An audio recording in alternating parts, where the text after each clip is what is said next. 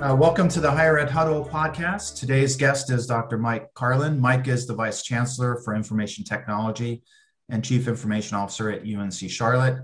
Since 2013, he has been leading a remarkable team of people tasked with operating and enhancing the university's IT environment.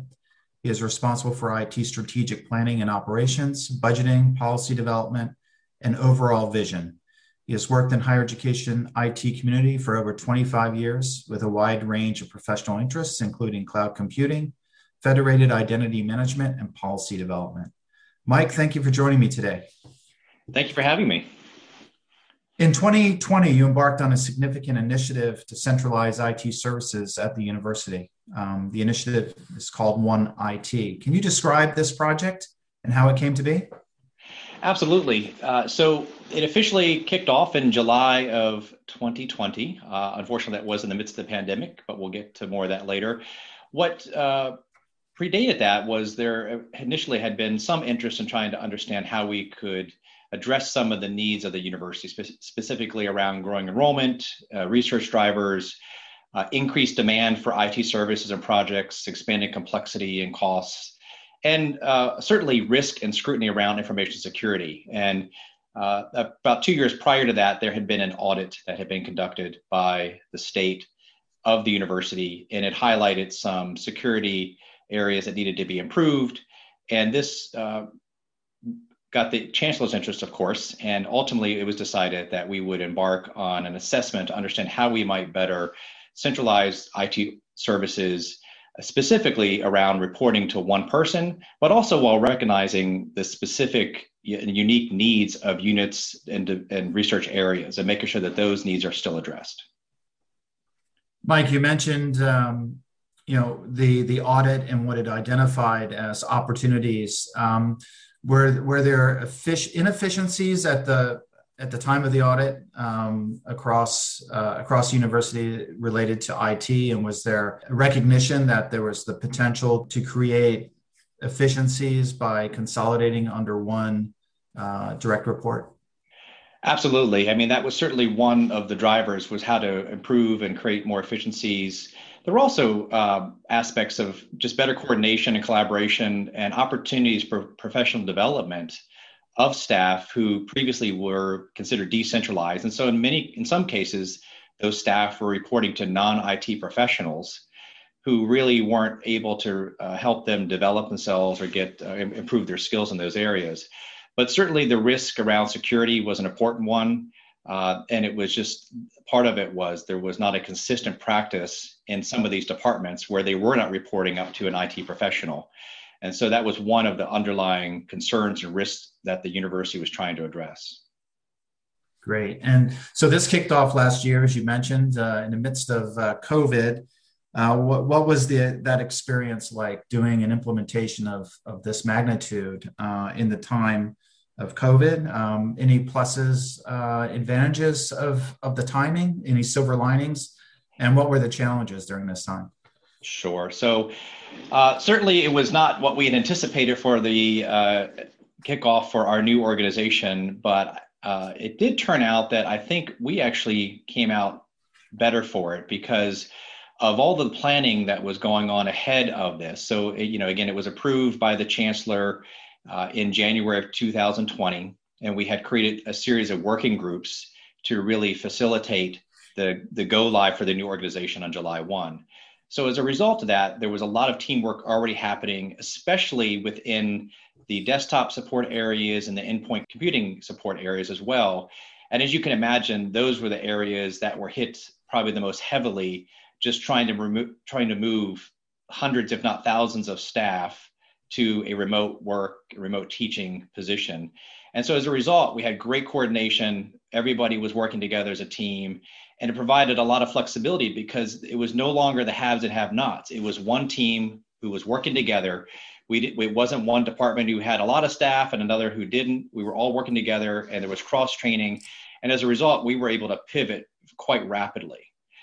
In the midst of that, of course, we also had a new chancellor joining us. So our previous chancellor, Philip Dubois, had retired, and we were bringing on board our new chancellor, Dr. Sharon Gaber. And that resulted in just another aspect of the new community and the new organization. And the new chancellor has been hugely supportive of this, which has been extremely helpful. And that was great to have as well. I would say that probably a challenge is probably the obvious one, which is not having teams on campus to work together. So we had created a new organization, and for the most part, we have not physically been together in a year. And that has created some unknowns. And that is one of the things that we're thinking about this fall is as we return to a normal operations, what is it going to be like? Because we haven't learned what some of the gaps might be as part of the new organization and the new roles. And so that's something that we're paying close attention to make sure and identify any gaps in the new organization, any services that may have gotten lost in the shuffle. We want to make sure that doesn't happen because, of course, faculty and staff are already going to be stressed enough returning to the campus, having been off the campus for a year. So we're trying to make sure that is as smooth as possible. Yeah, you mentioned that having a complete remote workforce during the implementation of this. Was there considerations for ensuring engagement because of everyone being remote, not having that physical interactions? Was there any consideration to that, and what tools, if any, did you ensure that were being leveraged during this period? So yes, absolutely. One of the things that, of course, before we went entirely remote in the March-April timeframe, we were meeting in person. But one of the things we quickly realized was, to your point, how are we going to do that once we're working remotely predominantly? And so we leveraged Zoom like many campuses did, had twice a week stand-up meetings for the first probably couple of months into the summer. And that brought together, again, the teams that were necessary to help support the campus. And that included some of our server teams as well, and how do we get remote access, or security teams. So we did that on a regular basis. We also heavily leveraged Slack, like a number of campuses. That has kind of gotten a good foothold, and the teams have really embraced that. And so we have Slack being used in a number of areas that allows for more real-time communication, chat, and chat groups. And it's been extremely helpful. In fact, we are now looking at opportunities to expand that even broader within the 1I2 organization because of its success. Yeah, it's interesting. You mentioned, in the fall time frame, as people begin coming back to campus, I imagine that, employees and staff will be a little out of sorts, out of their element, not really understanding how to reconnect with their colleagues, physically. It's been a year since, most institutions have had really any on-campus interaction. So it'll be interesting to see what happens, and just talking with CIOs across the U.S.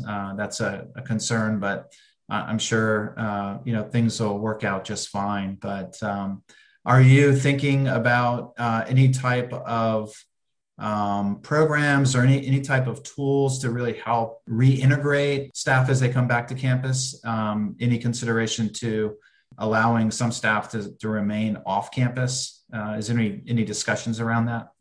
Yes, that is actually one of the ones that we've had an interesting dialogue about. And so the first thing is we're doing everything we can preemptively to better the campus for the return to normal. And so we're having our teams go around, as an example, this summer and turn on lab machines and turn on printers and turn on any computer that's been off for some reason to make sure that they're up and running.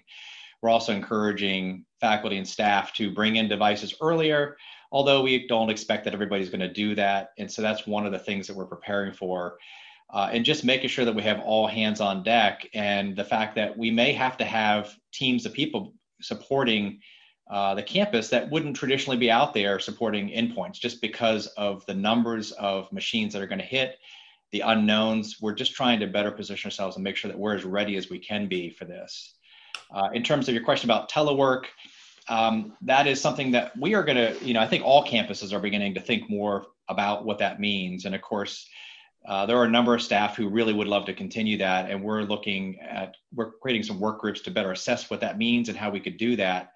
I will tell you, though, that what the position we have taken for our campus is that for the colleges and for the departments that joined this new organization in July, we are asking them to return to normal operations. So if they were working on site 5 days a week, we expect them to work 5 days a week on site. And then as we reestablish trust and build that community with those areas and those colleges and departments, it can demonstrate that we can do the job, we can support them. Then we're going to look at extending telework to them. And a lot of that was really just to lower the stress levels. What we didn't want to do is have faculty and staff come back after a year not knowing who's there to support them, where are my staff people who were normally here to support me, that became part of One IT, and just making it a better experience for them overall. Great. Mike, this was a significant and continues to be a significant project for you and your team. Can you describe what your role was in this project and where you spent the majority of your time? Sure.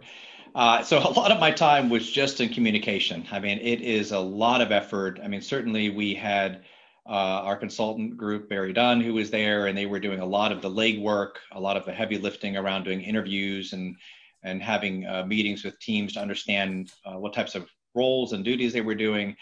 But a lot of my job was just keeping the cabinet updated, keeping the executive leadership and the chancellor and the provost and the vice chancellor for business affairs updated on this. And really something that I've termed, because my wife uses this in her work, is courageous conversations. Simply explaining the benefits to deans, to department heads, explaining to them that this is going to be a win-win situation. Because the reality is that when any type of change, any of us who've done any kind of large change like this, we know that there can be a lot of concerns, and some of them are fully justified, and some of them are just what if scenarios. And there were many of those who were focused on what they thought might happen and would come up with all the reasons why this wouldn't work. And I had to explain to them that, yes, this is going to be better for us as a campus. This is going to be better for you as a department because of the cross training, because of the professional development opportunities, and really just spending a lot of time doing that. That's where I probably spent the overwhelming portions of my time. And the other piece is just, it is, to be frank, it is emotionally draining, and it is emotionally and mentally draining. It's a lot of effort to go around selling this. And even with the strong support from our chancellor, it takes a lot of time and effort, a lot of town hall meetings, a lot of, you have to have a thick skin. I mean, because you're going to get a lot of, hey, we've had to work with you before and you took 3 weeks to get to it. And there's always a story to it. And sometimes, hey, it was us. Sometimes there's other mitigating circumstances, but you have to be able to have a lot of that, because what happens is you kind of get a target painted on you, and they start throwing anything they could. Most often it's things that are frankly several years old that aren't always actually current, but memories are long at an institution. And so those are brought up on a regular basis. So just a thick skin, and just keeping your eye on the horizon, on the prize, and what's going to come out of it is the way to get it done. I imagine, the staff that were impacted or had some change with the implementation of this were stressed at some level as well. Did you provide any type of support services for those staff? Did you make yourself available to any of the staff in your organization? You have a large organization, so I can't imagine that you had office hours every day, but maybe just talk a little bit about how you dealt with that. Yeah, I think in retrospect, I probably should have called them counseling hours, but so yes, I did. So we had a couple of team members who were direct reports to me who were heavily involved in this.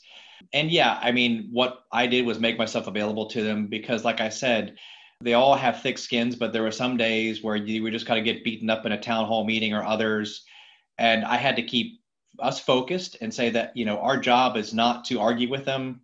Our job is to remain positive and upbeat, not get kind of dragged into a us versus them mentality. And so a lot of it was just those kind of conversations on a regular basis, and having making myself available to them. And they in turn made themselves available to their managers and their teams. And so I think it worked well, but yes, it was definitely something that happened. I don't know that it was scheduled. It was more just kind of naturally occurred when there were vacancies or times in my schedule, people would just wander in and say, hey, I just came out of a meeting and they just needed to vent a little bit. But again, my job was trying to keep them happy, keep them focused on this because you can get easily dragged and mired down in this. And in the end, my team did a great job. I couldn't be more proud of them. And overall, I think it has worked quite well. That's great. Mike, what lessons learned would you share with other CIOs considering an organizational transformation such as One IT?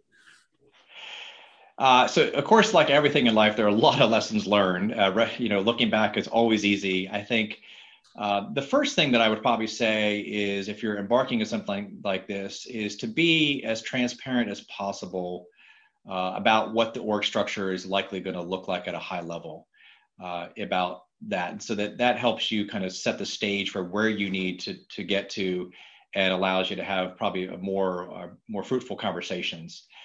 I think what we have learned from this, and again, in retrospect, I wish I would have known this, but I probably would have wanted to spend much more time as part of the analysis on the financial side of change. And what I mean by that is we created working groups in January of 2020 after the chancellor said this was officially going to move forward. And one of the working groups, as you might imagine, was the financial working group. And as we started getting into this, it was kind of at the beginning, it was believed, okay, we're just going to move general funded staff position money over to this new organization. But when you really got into analysis, is of course more complex than that. So an example of this are temporary employees and student employees. So where does that money come from? It's out in the distributed areas, it's out in the departments, but it's not typically budgeted. And what I mean by that is most departments, at least on our campus and probably many others, they're not budgeted. So you pull that money from salary lapse or from other areas. And it isn't as easy to simply move that money, but that's a cost that is out there. And we heavily utilize student employees like so many others do. The other aspects we came across were fee and grant funded positions. So at least on our campus, they call it the color of money situation. And you can't simply move fee funded and grant funded positions over to another organization. And so that meant that, okay, we're managing the positions and we're responsible for them, but the money stays with the departments. And I can tell you that one in particular became interesting like everybody, as we're going through the pandemic and people are trying to save money. There were questions posed to me of, hey, can I just get rid of this position? Or can I have that money back? And so that created some challenges. The other one that was, again, we knew about, but until you really get into it, is what we term on the campus, our financial folks call other than personnel, OTP. And that is really contains the bucket of like training dollars, travel dollars, computer replacements for them. So who pays for that? Where does that money come from? It's a sunk cost in other departments, but not everybody spends the same for each employee. So how do you move that? And then certainly the questions of equity. So equity funding had to be addressed. And what I mean by that is we had folks who joined us from other departments who are now doing the same role, but their salaries are significantly less than what our equivalent positions are in the organization. And so how do you work through that? Because that is new money. That's actually money that you have to come up with to address those equity issues. And that's an important thing to address. Of course, at the time when we were talking about it, we weren't going into a pandemic, so that created some challenges. And probably the last one, which again we knew about, but something you need to consider is new positions. And so our organization, as part of the new organization, there were 7 new positions recommended. And several of them are key positions, leadership positions as well, because when you create a new organization, as you can imagine, there can be some span of control issues, meaning you don't have enough managers to manage people or the new groups. And so how do you deal with that? And so that is actually, again, new money that needs to be identified. And that is a challenge because some of those positions are absolutely mission critical to the success of the organization. So in our instance, we had a couple of positions that we had to effectively take and make people interim in that role because it was so foundational. But now we're trying to figure out how do we get those people back into their positions or get their roles back.